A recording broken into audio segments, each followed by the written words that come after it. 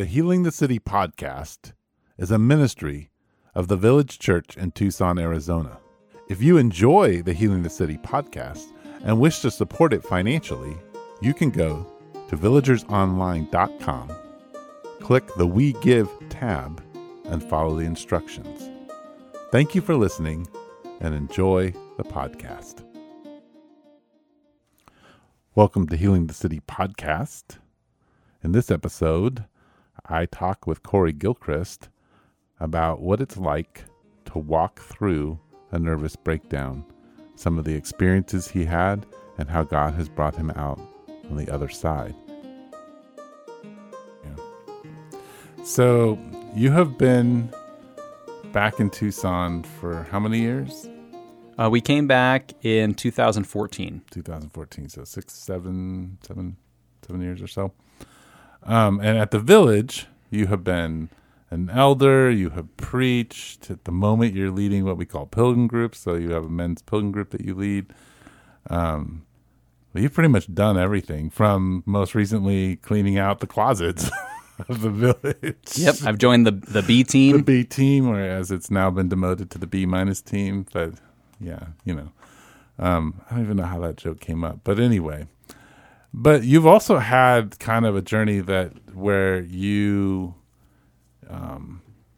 where you had some really extremely vulnerable spaces in front of this community, where you stepped down as an elder, and right before we got on air, we were talking about the drumming circle where that happened, and I said something like, "Well, I wish I had some video of that," and you said, yeah, if it wasn't me, I would have liked some video of that. But right. It's really hard to be the one who's weak and the one who's the center of the story, right? Mm-hmm. And kind of having to wrestle with being somebody who is recognized as a leader and who is now saying, there are parts of me that are broken. And I was wondering, if you could talk a little about that, and we could tell a little bit of that story together. And you were an elder for how long?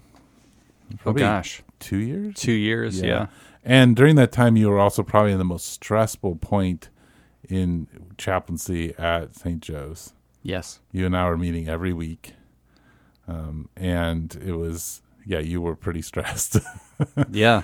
I was so stressed that, we had to have our elder meetings in the basement cafeteria of the hospital. That's right. And so in the fall of 2019, things kind of came to a head.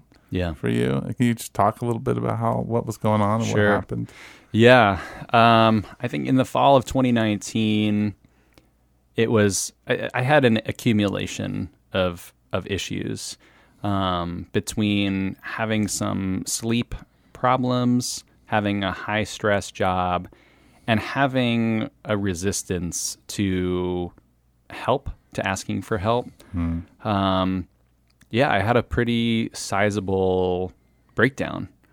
Healthcare workers talk about burnout as something where people just kind of quit their jobs, right, and they reassess their careers. But the burnout that I experienced was so intense that I found myself really having like a mental health crisis.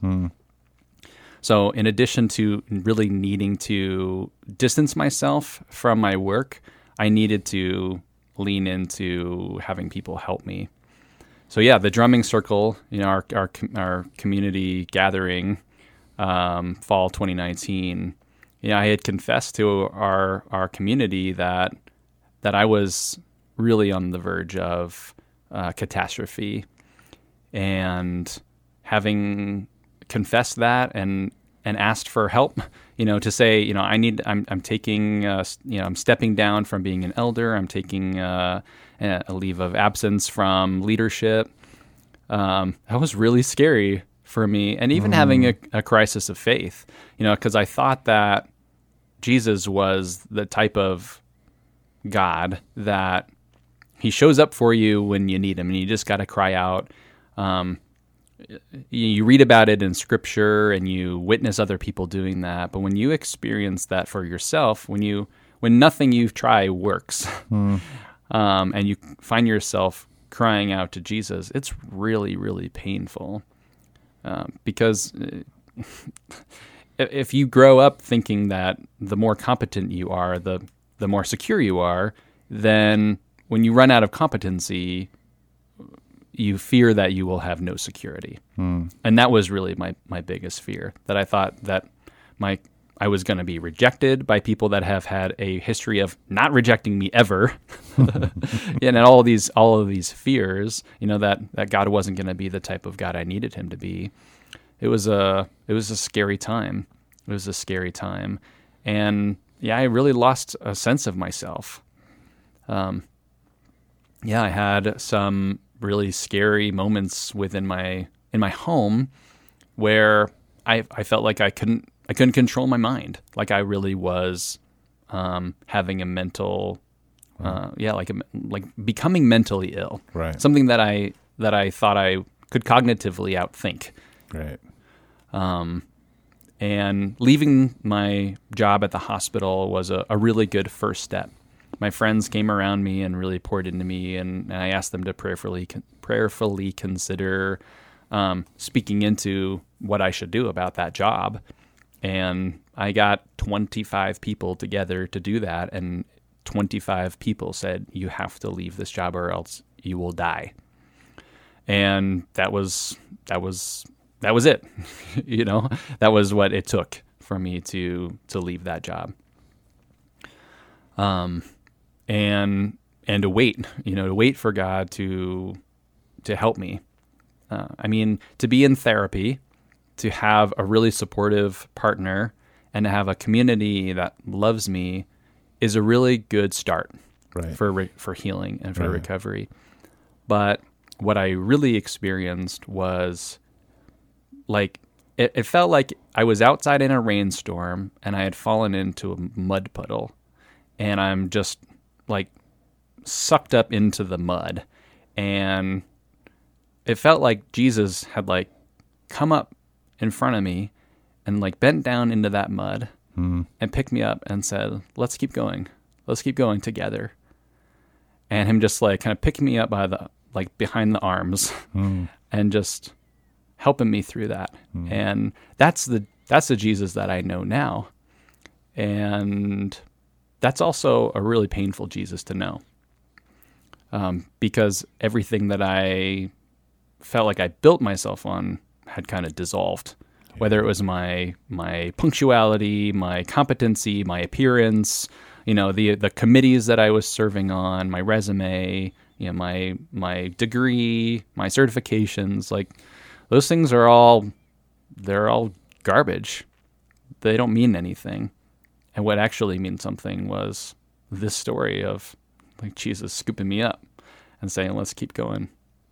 And part of that was not working as a chaplain, being a stay-at-home dad, letting my wife earn our family income, alone, asking for a friend to hire me on as a builder, just to get out of the house and do some construction, and to have that fellowship, have that close relationship. Right. It was humbling, but that's what I needed, or else I was, really going to end up, in an institution, or living separated from my family.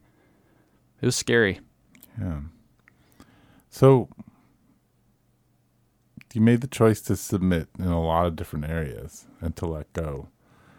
At what point did you realize, like, okay, Jesus has picked me up and he's moving me along, and I'm turning the corner? Because in that midst of being carried by Jesus, the corner doesn't always feel like it's right in the next step. It's a ways out. Yeah. How did you, when did you feel that? What was that like where you're like, oh, wow, like I've moved to a new space? And then kind of what took you then to step back into chaplaincy? And well, part of it is realizing that I'm not I really struggled to be a stay-at-home dad and fulfill that role. It's really hard. So respect to all stay-at-home parents. It's way easier to go to a hospital and watch people die and bleed out and code in front of you than it is to supervise 2 little kids for a whole day. I just want to take a moment and let's just. Did you all hear that he just told you? It's really, really, really hard. It's really hard. So coming to the realization that I'm not built for that, or I need a lot of training when it comes to being a full-time parent, stay-at-home parent. Yeah. And also just having more time with people in the community and having them pour into me. Being with a therapist that can provide insight is helpful. But what I've realized that what I need to change is consistent love from people that are dedicated to me. Yeah. In community. Yeah. And won't give up on me, even if, I'm nasty to them. And I was nasty to people, and we have walked through repair, and our relationship is exponentially deeper than it could have been without that. Yeah. But in the 6 months I took off, it was like a sabbatical, right? Yeah. I experienced God healing me in a way that it's hard to describe in words, right? Because I'll try my best, but we're gonna try, right? Yeah, now. I mean, I tried, antidepressants, and the idea is that my brain chemistry is one way, the antidepressants affect me, and my brain chemistry is a different way because of them. Well, yeah, that's my that's my not a bad. That's my physio. There's my physio 2-at-1 speaking. There you go. Yeah. But I realized a couple of things. One is that antidepressants don't work for me. And 2 is that I really did need a neurological shift in order to retain my marriage and continue to live a functional life. And that's what those 6 months were about. Right. Were about asking God to heal my mind. And he did. I felt like the old had gone and was going, and the new had come and was coming in a way that, like, it's hard to chart. Right. And my wife will say something like, it looks like the lights came back on, Corey. I lost you there for a while, and now you're back. And I'm sure there's a better metaphor for it, but I had these experiences where I wasn't myself. Like, there was a day that I wanted to give my son a haircut, and I just shaved his head. And my wife came back from work horrified, and she's like, "What have you done to our son?" And literally all I could say was, "I don't know. I don't know what I've done." It was like I was in a fugue state. It was a scary, scary time. But I knew, which was the scariest part, that something was really wrong and that I needed help. Yeah. And it wasn't, my son wasn't damaged from that. No. And we look back on it now. And you laugh. You laugh at it, but you also realize that was a really scary time. Yeah, definitely. It was a really scary time. And Colleen and I will have a really nice date, and she'll say, this was a really nice date. And 2 years ago, that was a really hard time. And that actually used to feel really hurtful to me, as if I am indebted to her for that time that I was not myself. But I'm realizing now how much sweeter it is to have joyful times, positive experiences, pleasant memories, compared to what it was like when I had to almost move out of our home because it was that bad. Yeah. So you came to the point where it sounds like you met Jesus in a really new way, and in a way that was very tangible to you, and something that you could anchor yourself to. Yes. And hold on to and retell and connect to. And you also decided that full-time stay-at-home fatherhood was not your job unless you went and got certified. Right. did some do some parenting classes for sure. Yeah. So and also you are a good chaplain and good with people, and so you step back in. Was there anything I'm sure there was, but what were some of the things that you were afraid of going back in? Because you just had the 6 month sabbatical, and now, I mean, it didn't actually take you that long to, actually find a job. I know it took a little bit, but it wasn't, you found one. Yeah. And a good one. In the middle of, the summer 2020. Yeah. Crazy. When most people were losing their jobs. Yeah. You found one. And so what were some of the things you were afraid of, like coming back to be a chaplain? Yeah. Well, I was definitely afraid that it hadn't been enough time. Yeah. And that it was just too soon. It was too soon to get back into seeing horrible things. Right. And being re-traumatized.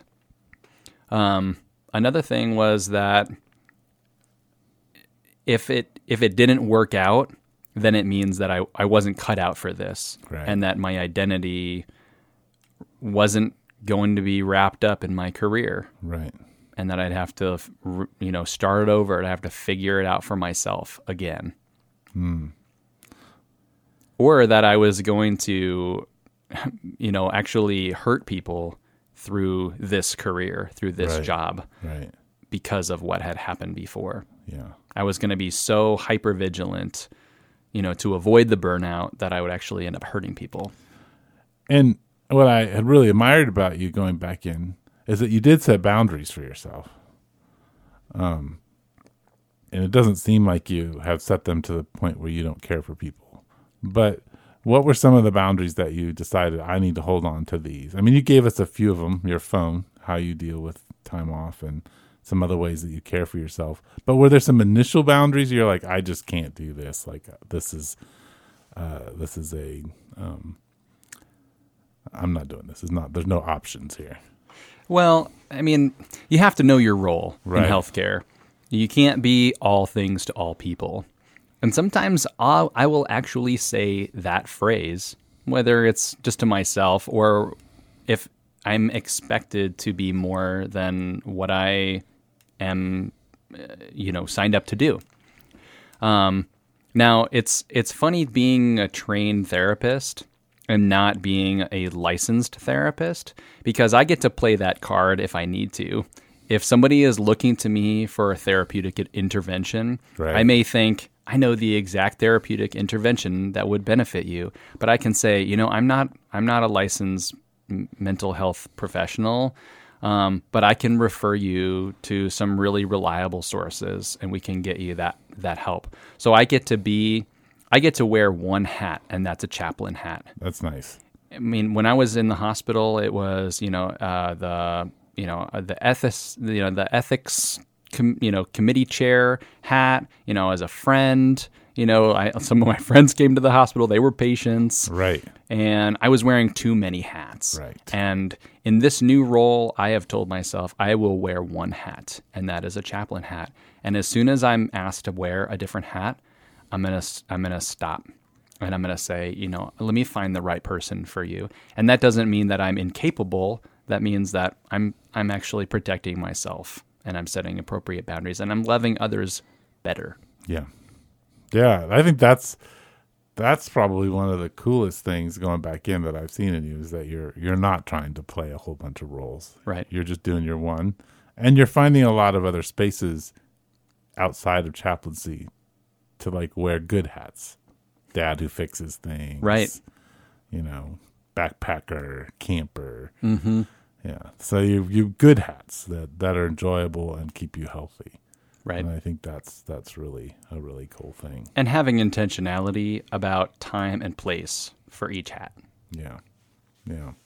Well, kind of in wrapping things up, one question I would have for you, if we could just lay aside the chaplaincy thing for a second and really just think about sort of the mental kind of breakdown and sort of that process. If somebody's headed there or in the midst of that, is there anything, Well, what are some of the encouragements you could offer them in the process? Because they haven't come around the corner like you. And I mean, obviously you still have stuff that you wrestle with and struggle with. It's not like you're dancing and everything's beautiful and there are, ladybugs wherever you go, buzzing around you. But you have stepped into some really true healing and you're walking in it. But others are behind you, looking at you, hoping that they can be in your place at some point. What would you say to them? Yeah. Well, transparency is really it's one of those things that makes relationships really scary, but also really rich. And for me to just say to my pilgrim group, to my wife, to people who are close to me, to say, hey, these are the struggles that I'm dealing with, and I don't need you to fix them, but I need you to know about them. That has been really huge. Another thing is that we have to realize that we're not superheroes. Yeah. That we need food and we need water, we need sleep, we need exercise, we need physical touch, we need time, we need rhythms. We have basic needs, and if we don't have those, then everything else will fall apart.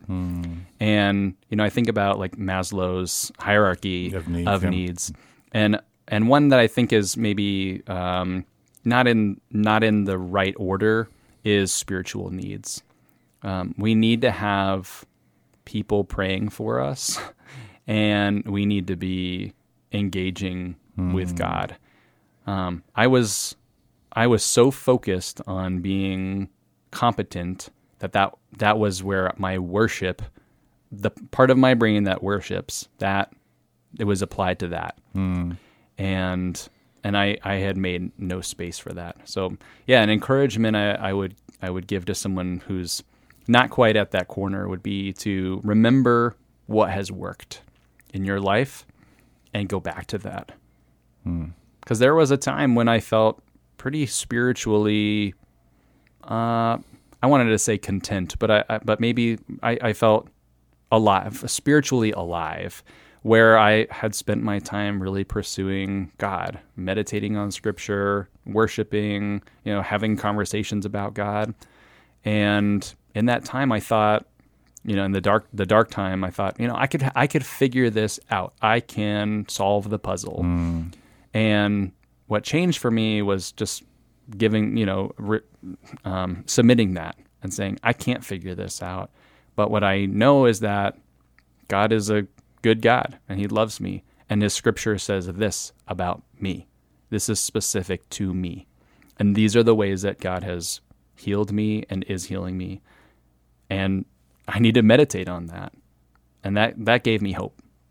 Yeah. Corey, thank you. I guess to close things out, I would just say, hey, is there anything else you want to say on this podcast? Has you got any? We covered a lot of stuff. Yeah. So I love being a chaplain. And what I love about it is that I get to do God's work and I get to have God's work done for me, to me, around me, within me. So, I used to feel really proud when people would say, oh, you're a chaplain? Oh, I could never do that. Oh, yeah, it takes a special person. Right, and I'd be like, oh, yeah, spread it on. Thank you. I would feel so proud of that. Yeah. And it is a profession that is so rewarding and also so risky. So I would invite others into chaplaincy, into formal chaplaincy. Now, additionally, I would invite people into informal chaplaincy. I spoke with a buddy of mine, and he said, all my friends have these amazing professions, and all I do is this meaningless work. And we had talked a little bit about how actually chaplaincy or ministry or being a follower of Jesus, that can shine through whatever profession we're in. We can listen well. We can love well. We can do a spiritual assessment on somebody and think, how can I fit into, helping them in their quality of life? How can I be a light to them? And I think these things, when we give them a little bit of mental energy, we can all grow into serving one another, spurring them on. And sometimes my coworkers, social workers or nurses, they'll say, "Oh yeah, my patient really needed this, but I couldn't give it to him because I'm not a chaplain." And I say to them, you actually can be the hands and feet of Jesus. And I would encourage you to look within yourself. Maybe you are being called to that. Maybe you are being called to being more of a chaplain to them than Chaplain Corey or whoever's got the title. So that's awesome. So yeah, and if you're interested in being, integrating chaplaincy or ministry into your field, I'd love that conversation. I'd love to talk to you about it.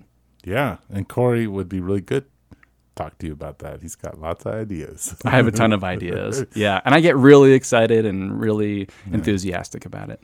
I was just thinking when you were saying Chaplain Corey that when I made my board game, there's one special character, and it's Chaplain Corey. Right. I made a whole category just for you. I love it. Yeah. Evangelon. Yep. Well, Corey, thank you so much. I just, as you were talking, there were times when I was chuckling and times where I was like trying to hold it in and not cry, while you were talking, and just remembering and also just seeing what God has done in your life is just so powerful and so beautiful and encouraging to me. It makes me think. So thanks, Corey, for doing this with me. Thank you, Pastor Eric. You're welcome. Well, signing off, guys. Bye. Bye. You've been listening to the Healing the City podcast with Eric Siepen. You can follow us on Twitter, Facebook, and Instagram.